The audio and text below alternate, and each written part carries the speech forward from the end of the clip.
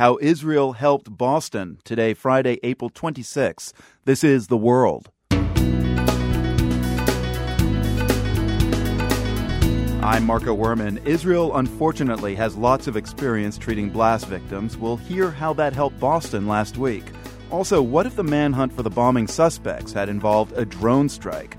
An American who posted the idea on Facebook got a big reaction from Pakistanis. And they started commenting, come here, come to our country. You know, we're just normal people. We have jobs. The only difference is that we walk around wondering if there's going to be a bomb falling on us. And later, the Book of Mormon is playing in London right now, and the Mormon Church is looking to take advantage of the publicity. This Londoner is skeptical. I think they're just asking for a barrage of ridicule, really.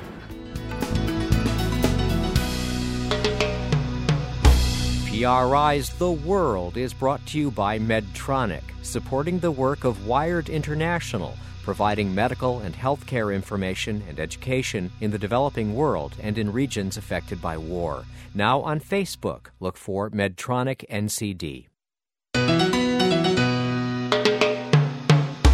I'm Marco Werman. This is The World.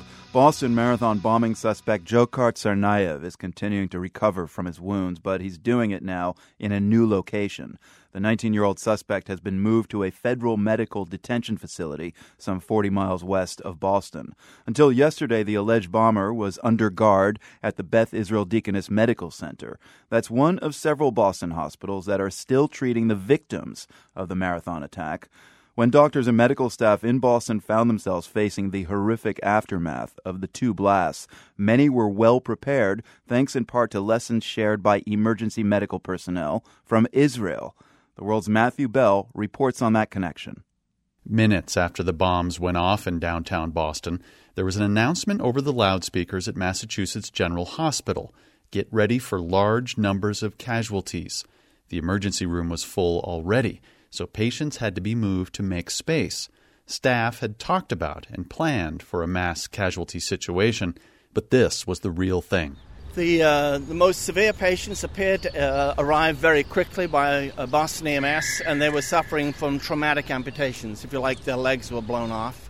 Dr. Alistair Kahn is chief of emergency medicine at Mass General, and this was him speaking on the afternoon of April 15th, not long after the bombing at the marathon finish line. We are still on activation. We hope that there would be no further injuries. However, we are prepared if further explosions occur. Kahn said his staff was better prepared because a few years ago, Israeli emergency medical experts went to Boston and helped upgrade the hospital's disaster response plan. We obviously have a limited experience of explosions in an urban area. The Israelis unfortunately have this, and I'm very pleased that we went through that orientation and additional training. It's worked well today. This morning, I spent some time with Israeli physician Avi Rivkind, who sort of rewrote the book on treating victims of terrorist bombings. He's the head of surgery at Hadassah Medical Center in Jerusalem. You see, straight line from outside to inside. Straight from the parking lot? From the parking to here. Through a few doors, and then what is this room here? That's the admitting area. This is where the patients are treated. The layout of the emergency room here is set up to handle mass casualty events like a bus bombing. Bulky electronic equipment, for example, hangs from the ceiling. That frees up space around a patient's bed. One key to emergency preparedness when it comes to treating trauma, Rivkin says, is about unlearning what's taught in medical school. Because as a medical student, you have, what is your name, Mr. John? Since when you are sick, all this takes time. It's out the window. Totally, it's not even out the window. It doesn't enter to the room. It's another type of medicine. That's something that people should absorb. The thing about casualties after a bomb blast, Rivkin says, is that they often include two different types of injuries, penetrating and blunt. That means shrapnel wounds or even severed limbs. And then at the same time, there can be internal injuries that are tough to detect. It's an injury that if you don't see it, if you don't treat it, if you don't recognize it, you're in a problem. Because they are dropping dead like this. Really dropping dead. Rivkin helped devise a training system for emergency triage called Look, Touch, Feel. It's all about thinking outside the box and quickly to diagnose and treat multiple victims of blast trauma. Rivkin says other important lessons learned in Israel are more practical than medical. At his hospital, everyone expects the cell network to go down after a terror attack, so nobody bothers to call into work. They just come to the hospital. Everyone from assistants to senior physicians shows up and pitches in.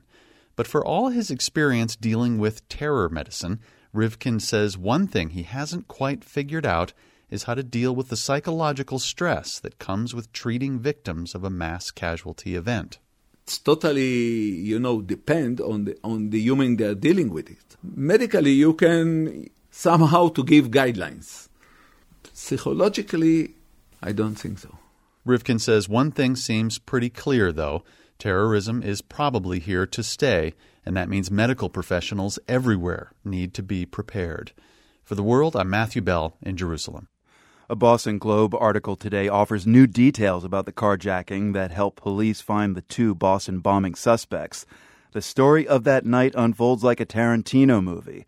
That's how Globe reporter Eric Moskowitz put it with his article, which is based on an interview with the carjacking victim, who is identified only as Danny. Danny is a Chinese man who doesn't want his Chinese name used because he's trying to lay low. But his account vividly describes the 90 minutes between the carjacking and his dramatic escape, just minutes before that shootout in Watertown. Seth Mnookin was one of the first reporters on the scene in Cambridge and Watertown last Thursday evening. He also co-directs the MIT graduate program in science writing. What struck Mnookin about Danny's account was how he interacted with his captors. Danny was able to very quickly identify what mode of communication might be most effective for communicating with the Tsarnaev brothers. As someone who also was not from the United States, he downplayed his wealth, both in terms of what the payments were for his car and what model car it was, to try and find some common ground with two people who, in all probability, wanted to kill him. How is someone with such a different experience able to tap into that language? Is it just survival instinct at that point? Well, this whole idea of code switching, of using different modes of communication depending on the situation, is one that has gotten a fair amount of attention recently. And I think this is a really interesting example of that. Explain what you mean by code switching. An example of code switching might be when high school students talk one way with their peers and another way when they're applying for college or applying for jobs or in college. That's academics. I mean, we're talking about a huge group, immigrants with vastly different experiences. I mean, how do you know what code to switch into? What it sounds like with Danny is that what he was able to do is pick up on clearly these were two people who were not positively inclined towards the United States and towards America. And so he picked up on that right away. He also very quickly picked up on the fact that his wealth and status that he'd been able to achieve in the United States through working at a startup were not the qualities that these brothers were going to likely admire, and would, even more than that, probably cause him to be more suspect in their eyes. He does appear to have established enough of a rapport with the brothers that they were talking about things like music and iPhones. So certainly it did seem to be successful forming some kind of bond there. Seth, you're a professor at MIT. As I said, the campus was on lockdown Thursday evening and all day Friday. MIT officer Sean Collier was killed. Today, a week after events there, what's the atmosphere on campus? It's still a little bit raw, and I think for some students it's going to be for some time to come. A couple of days ago, Vice President Joe Biden came to a memorial service for Sean Collier. His speech included some words about the suspected bombers, and you tweeted afterwards that my MIT students were offended by Biden's speech, the line in particular referring to the Tsarnaev brothers as knockoff jihadis. Can you explain what your students have been saying? Any university is going to be a place where there are a lot of different cultures, people from a lot of different countries. And one of the unfortunate effects of that was kind of obscuring the fact that there are Muslims who view jihad as what it is literally defined as, and that is finding a way to be closer to God, not as some part of a terrorist movement. And to be fair to Biden, he did go out of his way to stress that we are all Hindus and we are all Muslims. But even with saying that, the sort of dismissive and derogatory phrase, knock off jihadis, really made some people uncomfortable. Seth Mnookin co-directs the MIT graduate program in science writing. He's been writing about the events following the Boston bombing for The New Yorker. Seth, thank you. Yeah, thank you, Marco. A week ago, the manhunt for the surviving Boston bombing suspect came to a dramatic close when Dzhokhar Tsarnaev was found hiding in a boat in a suburban backyard and taken into custody. But what if the ending had played out differently? The World's Clark Boyd has that story. Like many, Rhode Island native Micah Daigle was glued to the TV and internet last Friday. Daigle, who now lives and works in San Francisco, says he was worried about friends here in Boston. And like everyone else, he was relieved when Dzhokhar Tsarnaev was taken into custody. But on his Facebook page, Daigle decided to try a thought experiment. He wrote, in a kind of mock newspaper tone, Boston police received a report that suspected terrorist Dzhokhar Tsarnaev was hiding in a boat in Watertown. Minutes later, Daigle wrote, the low buzz of a drone was heard overhead. Seconds later, the post continued, an enormous explosion engulfed the area, destroying the boat and nearby homes. Sources say 46 Watertown residents were killed in the missile strike, including 12 children. And then Daigle posed this. Of course, that's not what happened. But if it did, wouldn't we find it unconscionable? If so, he asked on Facebook, then why are Americans okay with our government doing this to people in other countries? For all that week when this was happening in Boston, I saw that a lot of people were empathizing very deeply for the people in Boston who were a victim of these attacks. And a lot of these same people are not really thinking day to day about the same sort of terror that we, perpetrate on these other countries. Daigle says that for the first 6 or 7 hours, his Facebook friends weighed in. Some supported his point, but others not so much. They felt as though it was inappropriate of me to use this tragedy to make a political point. And, my response to them was, well, this isn't a political point. This is just, being ethically consistent. That, we shouldn't think of deaths here as a tragedy and then think of deaths elsewhere as, a political issue. And then Daigle's post started getting shared outside his circle of friends. Some American commenters supported him. Others called him unpatriotic and suggested, not so politely, that he should leave America. But it was the Pakistani commenters who surprised Daigle the most. A lot of the Pakistanis who reached out to me were just very grateful and thankful that somebody from America could actually kind of see their point of view. One Pakistani wrote, I salute you for realizing our pain. But some Americans fired back. This guy joined the post and he said, look, I'm in support of the drone program. If you're going to come here and kill us, then expect us to come after you. And instead of the Pakistanis responding angrily, they actually just had a really reasonable conversation with him. And by the end of it, he signed off and said, look, I think I've changed my mind on this. And it was actually, that was a really touching moment for me, seeing that happen on my newsfeed. It was really cool. But Daigle says the half-life of a thought-provoking Facebook post is short. Soon, the comments became a forum for petty, hateful attacks. Daigle says he quit trying to moderate the discussion. I had to get back to work, he says. He's pleased, though, that he could at least get a discussion going about the trade-offs between security and personal freedom. And he hopes that it spurred some Americans to empathize, at least briefly, with the kind of fear that some around the world live with daily. For The World, this is Clark Boyd. Find more of our ongoing coverage of drones, including a recent report on one designer's project to create drone-proof clothing. Come to theworld.org. This is PRI. The World is brought to you by PRI with help from Medtronic, supporting the work of Wired International, providing medical and healthcare information and education in the developing world and in regions affected by war. Now on Facebook, look for Medtronic NCD. I'm Marco Werman, and this is The World. In Britain, many parents of young children are worried about a disease they thought was part of medical history. I'm talking about the measles. The country is in the grip of a measles epidemic.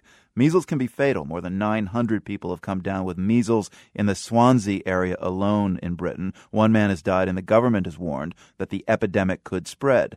The reason? Well, for the last 10 years, many parents have not allowed their children to receive the measles, mumps, rubella vaccine, or MMR, that protects against measles. Dr. Ben Goldacre is a doctor and author of the books Bad Science and Bad Pharma, and is a campaigner for better public understanding of science medicine. Dr. Goldacre, explain, first of all, why so many children and young people in Britain are presently not vaccinated against measles. Well, in the late 1990s, we had an anti-MMR vaccine scare driven by a piece of research that has subsequently been described as fraudulent by the British Medical Journal, but also driven by some very irresponsible reporting in the UK. So the original research that the scare was based on, even if it had been completely, perfectly well conducted, would still never have justified the 4-year-long campaign against vaccination by UK journalists. The sobering reality for journalists to ponder on, I think, is the public really do listen to what we say. Well, that false research was more than 10 years ago. How much is the media to blame here for letting that fake research be accepted as real? Well, even if that research had been completely perfect and above board, it was still only a case series report, which is a very weak form of evidence in the first place. It's a series of anecdotes, essentially. And more importantly than that, there was nothing in that research to justify Andrew Wakefield's claims that the single vaccine was safer than the triple vaccine. And yet those claims are what were widely reported, and that's what led to the drop in uptake of the MMR vaccine. Is this a situation unique to the UK? I mean, is it difficult for journalists in any country to handle the complexities of scientific and medical data? Well, I think there are two issues that drive health scares. Firstly, as you say, science is often quite a difficult technical area. And while I would like to see good, well-informed science and health specialist correspondents making their own judgments about the strength of evidence, the reality is that often stories, especially when they become very big stories, tend to be covered by generalists. And so they set up disagreements in science as being on the one hand, on the other. So the problem is you have, on the one hand, the entire weight of scientific and medical evidence and all of the views of the people who know best. And then on the other hand, you have perhaps one maverick, if you like, or a very tiny campaign group that get 50% of the airtime. But there's very clear evidence of mischief, really, on the part of certainly UK journalists covering the MMR story. So what will happen next as far as the epidemic, the measles epidemic in Britain? Well, people are trying very hard to run catch-up campaigns to get people to have the MMR vaccine. I think actually one very frightening prospect is not only will we have this measles outbreak, but also when the children who are now 12, 14, who missed the measles vaccine, go to university, then I suspect we will be seeing mumps. And more importantly than that, I think we will once again see further vaccine scares in the future because very little has changed. Journalists in the UK, for the most part, have actually been very reluctant to accept responsibility for misleading the public on the MMR vaccine. And also, the MMR paper itself in The Lancet wasn't retracted for 10 years, partly because we're actually rather bad in science at dealing with problematic research. Very little has changed there either. So vaccine scares have been around since the 19th century. They've always had the same basic structure, and we will continue to see them in the future. Dr. Ben Goldacre, author of Bad Science and Bad Pharma. Thanks so much for explaining this to us. Thank you. Residents of London have been seeing the ads for a few months now promoting The Book of Mormon, the hit Broadway musical that recently jumped across the pond to the British capital's West End theaters. This month, a new set of ads appeared on buses and subway stations promoting the Church of Jesus Christ of Latter-day Saints. The Mormon religion doesn't have a large following in Britain. Russell Newlove has more. I'm standing in Charing Cross train station, one of London's busiest, where above me hangs a huge billboard covered in pictures of friendly, smiling faces with the heading, "I'm a Mormon." It's part of a drive by the Church of Jesus Christ of Latter-day Saints to give the British public a chance to get to know them better. The idea behind it is to essentially to correct misinformation about the Church of Jesus Christ of Latter-day Saints. There are a lot of myths out there and a lot of stereotypes. Malcolm Adcock is a spokesman for the Mormon Church in Britain. He says the recent success of the Book of Mormon musical has led to increased interest here in the church. What the I'm a Mormon campaign does, it gives people an opportunity to engage at whatever level they would like to engage.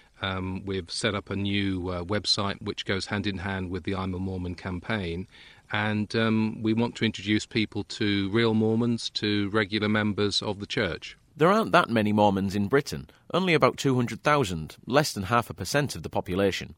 The established religion here is the Church of England, but the country is increasingly secular, and religion is increasingly seen as old-fashioned and irrelevant.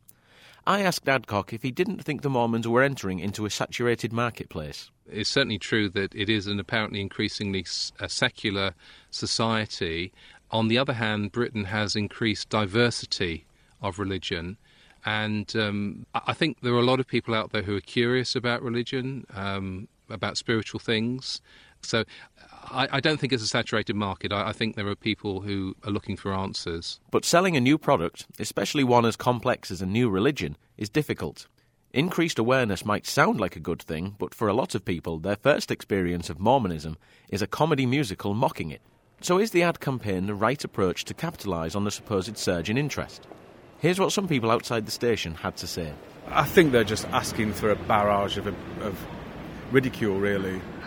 Maybe some people will phone and ask a serious question, but I can't see many people asking a serious question, to be honest. I thought they were a little bit bizarre. I do think that religion's fairly well set in this country, but I think there's always room for manoeuvre. So maybe there is an opening. I decided to ask a professional what he makes of the Mormon ads. Simon Blackman is from Design Space, a marketing strategy company based in London. Well, it's an attempt to bring us to a sense of being able to approach them. It's about friendliness. We're normal people, we're just like you. Ask a Mormon as much as you would ask Google. That's really my first reaction.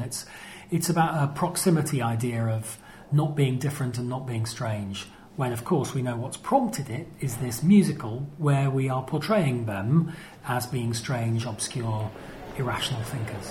The ads will be up until the end of the month. After that, they'll run online. The question is, will visitors to the church and its website outnumber those who see the musical? For The World, I'm Russell Newlove in London. Before we take a break, we have one other quick news item from Britain. A supermarket chain in the north of England has been ordered by authorities to withdraw bags of peanuts from sale because they didn't carry a warning that they might contain peanuts. In a statement, the supermarket said anyone with a nut allergy who had purchased the bags labeled wholehearted roasted monkey nuts should not consume the product and should return it for a full refund, to which I can only ask who branded those peanuts in the first place. This is The World on PRI.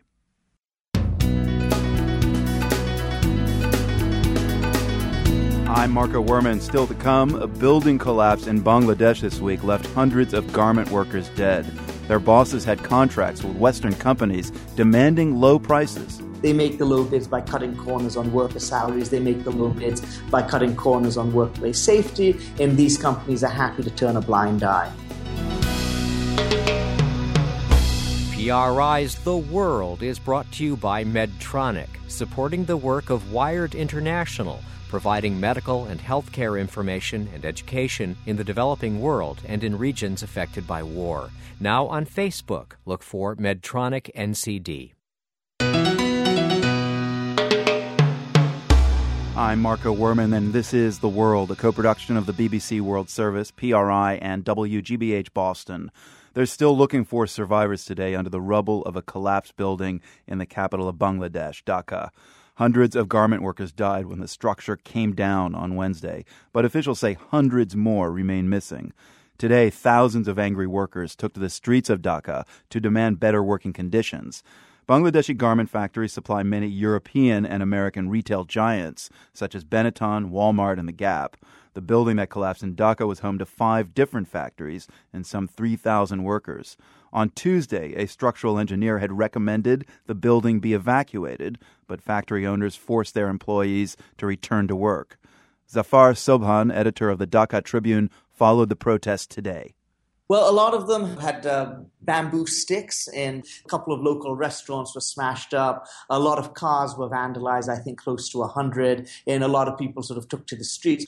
Obviously, you can understand the anger and the fury of the garment workers. At last count, the death toll has risen above 300. That makes it the biggest industrial tragedy in South Asia since Bhopal some 30 years ago. And so obviously when something like this occurs, it ignites great emotions. It wasn't long ago, it was, I think in November last year, that the Tazreen Fashions, a fire broke out. I think 120 people died in that accident. And not 6 months later, we have another incident with 300 people dead. And in both those cases, what is remarkable is not only were these factories operating with problematic compliance, but there was actually human error. What happened at Tazreen was that the fire alarm went off, but the workers were told that it was faulty and it was a false alarm, and they were told to go back to work, which they then did, and then, of course, tragedy ensued. And again, here, this disaster would have been entirely avoidable. The owners of the garment factories had full notice that the structure was unsound and dangerous, yet they forced their employees back to work. And when you say owners, I mean, we're talking about garment factories that are manufacturing clothes for Western clothing companies. Are the owners Bangladeshis who then contract to these Western clothing companies? Typically, these garment factories are owned by Bangladeshi entrepreneurs who, take orders from foreign companies. But nevertheless, like I said, I don't think we can absolve the foreign companies of their role either. Right. It's clear that, that they should have a responsibility. And in fact, under the laws of most of these countries in the EU and in the US, it is an affirmative duty of theirs to make sure that the factories where these clothes are manufactured comply with a long list of workplace safety and worker conditions. So what are those Western clothing companies saying today? They say what they always say. Oh, well, this has nothing to do with us. We have such a long supply chain. It's very difficult for us to observe the entire situation. It's very difficult for us to scrutinize where every T-shirt or every pair of jeans is made in around the world. We're doing our best. And ultimately, there's a lot of pressure is placed on the garment manufacturers in terms of slashing their costs and keeping the costs down. And we all know that it's a race to the bottom. The lower the bid you make to these clothing companies, the more business you're going to get. And they know full well how people make the low bids. They make the low bids by cutting corners on worker salaries. They make the low bids by cutting corners on workplace safety. And these companies are happy to turn a blind eye. Since speed picked up some years ago in Bangladesh with the growth of the garment industry there are now 5,000 factories, more than 3 million jobs have been created, many for women. Advocates say the garment industry helped lift many of those people out of poverty. Is the Bangladesh government prepared to slow that growth down? The additional expense of making sure that workers are able to work in safe conditions and that they can command a fair salary is really fairly negligible in the great scheme of things. I think concerted efforts were made by the Bangladesh government, by the garment industry in Bangladesh, by the clothing companies in the West, and even also at some level by consumers, we could solve this problem very easily. I mean, this is an eminently solvable problem. It is not as though, you have to make a choice. It's not as though, you can either have competitive factories or you can have workplace safety and decent salaries for your workers, but you can't have both. That's absolutely not correct. You absolutely can have both. Anyone who's trying to tell you differently probably has some very cheap clothes they're trying to sell you. That's about it. Zafar Sobhan, the editor of the Dhaka Tribune, thanks for joining us. Thank you very much. Another industrial disaster closer to home now. The people in the small town of West, Texas, are still trying to understand what caused a fertilizer plant there to explode. The blast last Wednesday killed 14 people, nearly all of them emergency responders, and wounded 200. Help is coming from various quarters, including the Czech Republic. Why? Well, we called up Zach Crane to find out. He's of Czech descent, grew up in West Texas, and he now lives in Dallas, where he's an editor for D magazine. So, Zach, what is the Czech Republic's interest in your hometown, West? West is predominantly made up of people of Czech descent, like myself. My mother's last name is Šulák, and her father was a first-generation Texan. His parents came over from the Czech Republic, around the turn of the century. And that's how it goes for most of the people in the town. Wow. It's a little more diverse now, but as I was growing up, it was not even remotely unusual to hear people speaking Czech to one another. Every year around Labor Day, they have Westfest, which is a Czech heritage festival. I was just in West yesterday, and they're building a new highway overpass, and on the side of the overpass there, they've chiseled in Czech dancers doing probably a polka or a schottisch or something like that. I also heard there's a hotel, or there was a hotel called the Czech Inn. The Czech Inn, yeah, it opened sometime in the last decade. I'm kind of stunned that no one had ever opened a hotel and named it the Czech Inn.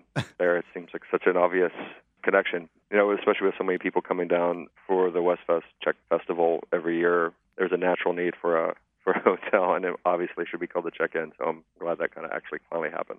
So what's been the response from Prague to this terrible tragedy in West? Are they almost treating it like a humanitarian disaster among their own people? From what I can tell, yeah, for sure. I know they are donating $200,000 to aid in the rebuilding and everything like that, and I've definitely heard from a lot of people over there. They're taking it very, very seriously. I think Czechs are kind of spread out all over the place, but in Central Texas, there are definitely a couple of pockets where it's like West, where it's a big Czech population and it's just a heavy concentration. Give us a sense of the devastation of the explosion, how it physically affected the town of West. West is so small that it's not terribly far from downtown, and this was like probably another one of the busy centers because there's intermediate school, which used to be the junior high, is right there, and it's at least part of that's going to have to be torn down. The high school is just across the pasture. The tiny little hospital is, maybe 500 yards away. The rest home is right there. So there's a 3-page list of addresses. Of all those lists of houses, there's 2 that were marked green for okay, and those are probably the furthest away. So everything around there is going to take, a long time. I think it's just more emotionally because, everybody knows everybody down there, at least a little bit. Everybody is affected in some way. I can't imagine there is one single person who lives in West who did not lose somebody or did not know somebody who lost a significant amount of property. So it's going to take a while to heal that, but the people down there are so tough. Well, I was going to ask you, Texans have a bigger-than-life reputation.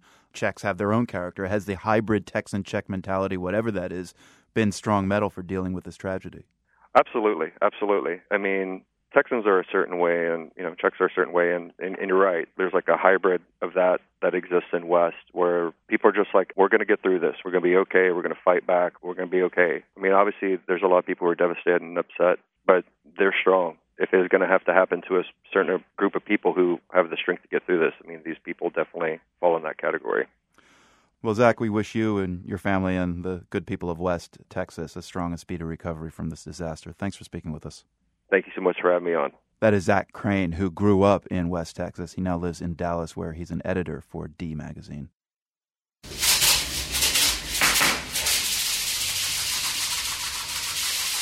That noise is your first clue to our GeoQuiz. Now, you'll be hearing more of it in the coming year, whether you like it or not. Organizers of the next World Cup in Brazil this week introduced it as the official musical instrument for the soccer tournament. So we're looking for the name of this rattling percussion instrument that'll be sold to fans at World Cup matches next year. It's not an especially loud noise, but imagine 50,000 of them in a soccer stadium. All I'm saying, soccer fans, remember the earplugs. Julio Gomez is a Brazilian sports journalist in Sao Paulo. Julio, what is the name of this little Brazilian instrument, and where does it come from? Hello, Marco. The name is cachirola in Brazilian Portuguese. Yeah, it comes from another instrument, a small instrument called cachixi, which is part of the capoeira. Capoeira is a dance from Bahia, which is the most famous northeastern state of Brazil. In Bahia, they dance capoeira, which looks more like a fight. People are throwing feet to each other, but never hitting. It's a game, actually. More than a dance, they call it a game. This cachixi is this rattle that is part of the capoeira sounds. They adapted it, and they created the cachirola. What makes a sound? Some beads inside this instrument, or are there some beads on the outside rubbing against a kind of a bumpy surface? No, just it's a plastic ball with synthetic material inside it. Okay, so more like a shaker. Yeah, exactly. So some people are calling this Brazil's version of the vuvuzela. The vuvuzela is that deafening horn that showed up at the World Cup in South Africa. Does it risk becoming as hated as the vuvuzela by outsiders? Well, I pray every day that it doesn't. Well, the vuvuzelas. I was in South Africa for the 2010 World Cup, and it was really unbearable. You couldn't even listen to voices, to people shouting and supporting their national teams. So I don't know if we're going to have 60,000 cacerolas inside the stadiums or not. It's a mystery for me as well. Next weekend, we're going to have the first idea of it. What? A bunch of them will be sold at a soccer match and people will see and hear how it sounds? Yeah. Next weekend on Sunday, we have a good match here between Bahia and Vitória. Bahia and Vitória are the two big teams of Salvador, which is the capital of the state of Bahia. And they're going to distribute 50,000 free cacerolas so people can bring it into the stadiums. And, well, for sure, we're going to we're going to listen to it. And then we're going to have the first impression if people loved it, hated it, or what. So it is a mystery for me, too. I don't know if it's going to catch or not, you see. So the cacerola was actually introduced on television this week by none other than the Brazilian president, Dilma Rousseff. What did she say about it? Does she feel like Brazil needs its own version of the vuvuzela? Well, she said she liked it. She said the cacerola is cuter than the vuvuzela. There's a musician called Carlinhos Brown. Oh, yeah, sure. He's quite famous here in Brazil. He is from Bahia. He, alongside with an American company, actually, they created the cacerola, and obviously this week they showed it to the president, and she wouldn't say anything different. Which she, I mean, she said she liked it. She said it was cuter than the vuvuzela, but I don't think she's gonna take one to the stadium. No. No, I gather you were just out shopping at the supermarket. Did you see any cacerolas for sale? And how much are they going to cost? Not yet. It's going to cost $10 to $15, just 20 to 30 reais, Brazilian reais. That seems like a lot. Yeah. I agree with you. I think it all depends on if people are going to like it or not. I mean, if it becomes a fever, then... well, it's not that much, $10, okay, we can pay that. But if it doesn't, it's going to be a real fluke, you see. It's going to be very expensive all of a sudden. So let's see how people react. Julia Gomez, a Brazilian sports journalist in Sao Paulo. Thanks so much for your time. Thank you. A note now before the break, a sad one, unfortunately. One of the first big musical stories I produced for this show was about guitarist Bob Brosman. He's from New York, settled in Northern California, but I always thought of him as a citizen of the world. For a blues guitarist, the sound he coaxed deftly out of his vast collection of vintage guitars was totally global. That's because he built bridges with other talented musicians from around the world. A short list of those collaborations would have to include Takashi Hiroyasu from Okinawa, Debashish Bhattacharya, an amazing Hindustani slide guitarist, Rene Lakaya from Reunion in the Indian Ocean. Anyone Bob Brosman met who had his same openness to music, he'd gig with, happily so. Brosman may not have been widely known, but as he told me more than 10 years ago... I made it into this book called 1,000 Great Guitarists, and in my little paragraph it says... Brosman will never be very well known because he plays too many kinds of music. Yesterday, I learned that Bob Brosman had died in his home in Santa Cruz County, California. The cause is unknown. You know, we often hear about music being a universal language. It's a great notion, but Bob Brosman, who also had a passionate interest in science, is the only person who ever gave me a good explanation as to why music is a universal language. As he said the first time I spoke with him in 1998, we human beings are nothing more than a calcium bucket filled with salt water.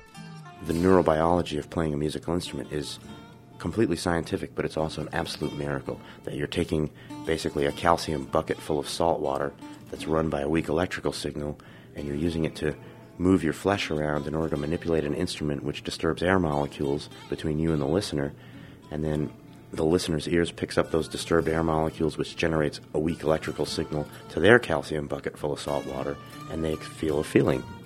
That's miraculous, and that's where I live. The late guitarist Bob Brosman speaking with me 15 years ago. So if you ever want to know why the music on this program makes you feel good, even if you don't understand the rhythm or the words, remember that great explanation. Here's Brosman doing what he did best, a track from a few years back on which, unusually, he's playing all the instruments.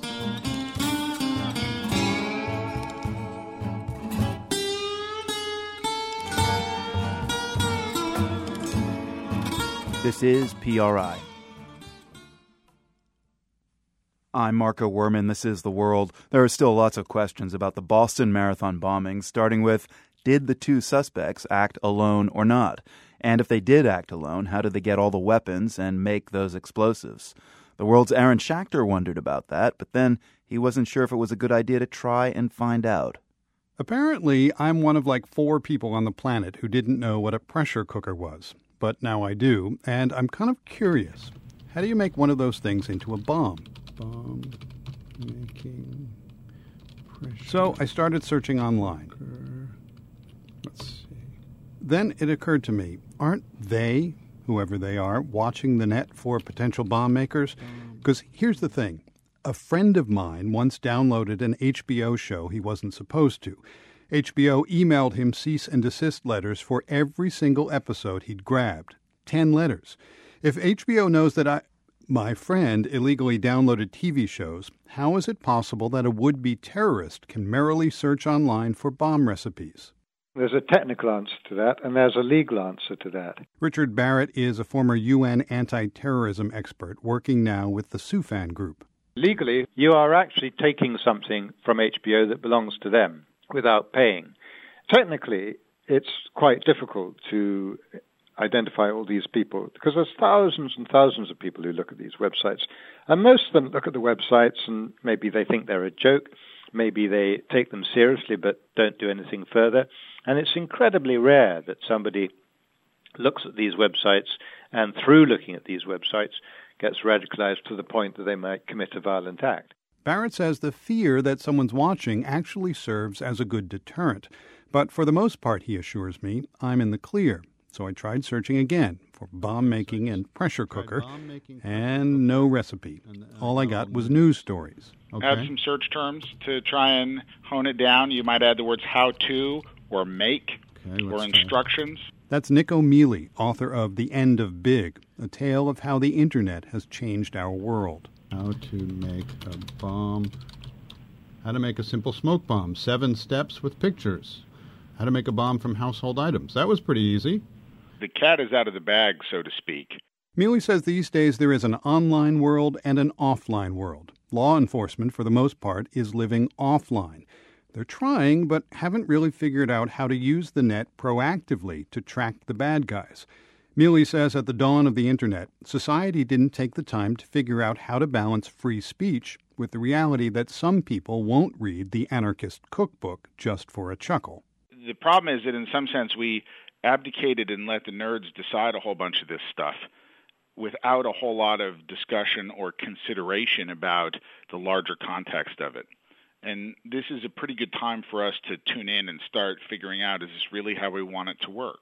And the issue is much scarier than most of us realize. There's a guy in Texas who's been building gun parts with a 3D printer, and he's very public about it online. There's an encrypted network developed by the U.S. Navy to help activists in places like Syria work undetected. But it works for terror cells, too. Nick O'Mealy says there aren't any solutions to this Internet conundrum just yet, but he's confident we'll figure it out. If the Founding Fathers could imagine the Constitution and the way our democracy works when their only real experience of the world was hereditary monarchy, then I have some faith we're up to the task today. Whether what's accessible online eventually changes, well, who knows? In the meantime, search on and indulge your curiosity. For The World, I'm Aaron Schachter in Boston. The weekend is nearly here in, let's see, just a few minutes now.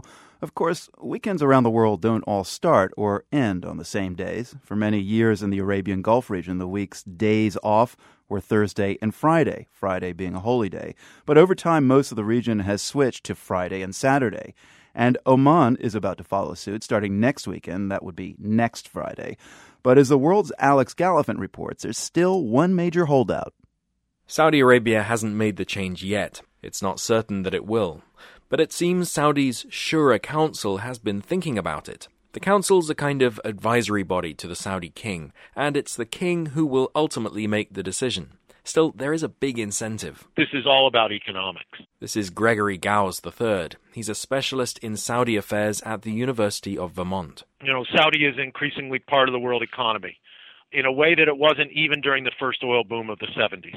Oil is still Saudi's bread and butter. I think you know what I mean. But the country's also home to the region's largest stock market. Right now, businesses in Saudi Arabia and much of the rest of the world have only 3 workdays in common, Monday through Wednesday. Add a 4th, Thursday, and you can make more money.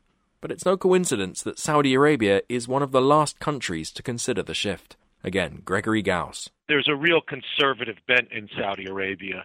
And the idea that you're shifting what you've done in the past in order to accommodate the non-Muslim world, so to speak, would be something that wouldn't sit well with a lot of the people in the Saudi religious establishment. But so long as Friday remains sacrosanct, the other weekend day is just a choice. I mean, Thursday, Friday, Saturday, who cares? You get 2 days off. Unless, of course, you don't.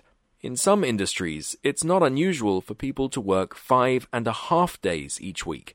I called up my brother-in-law, Colin Murphy, or Murph.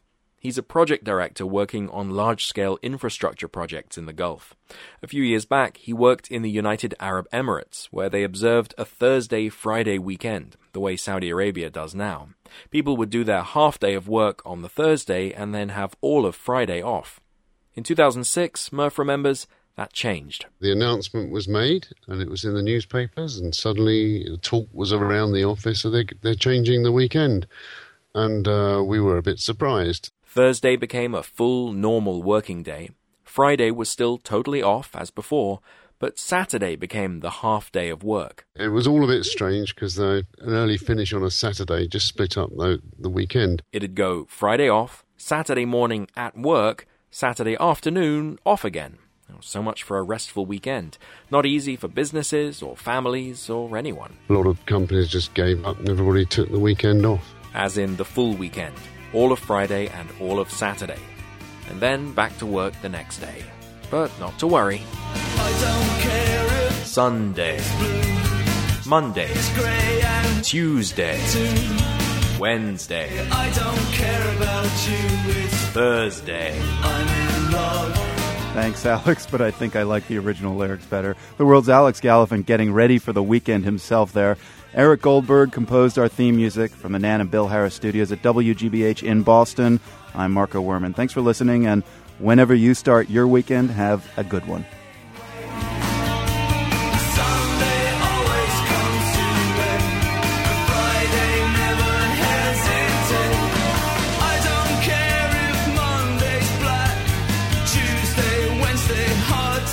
The World is a co-production of the BBC World Service, PRI, and WGBH Boston, supported in part by the Annenberg Foundation, by the Bill and Melinda Gates Foundation, dedicated to the idea that all people deserve the chance to live healthy, productive lives, gatesfoundation.org, the Carnegie Corporation, the John D. and Catherine T. MacArthur Foundation, committed to building a more just, verdant, and peaceful world, macfound.org, and by the PRI Program Fund, supporting informed risk-taking in public radio programming.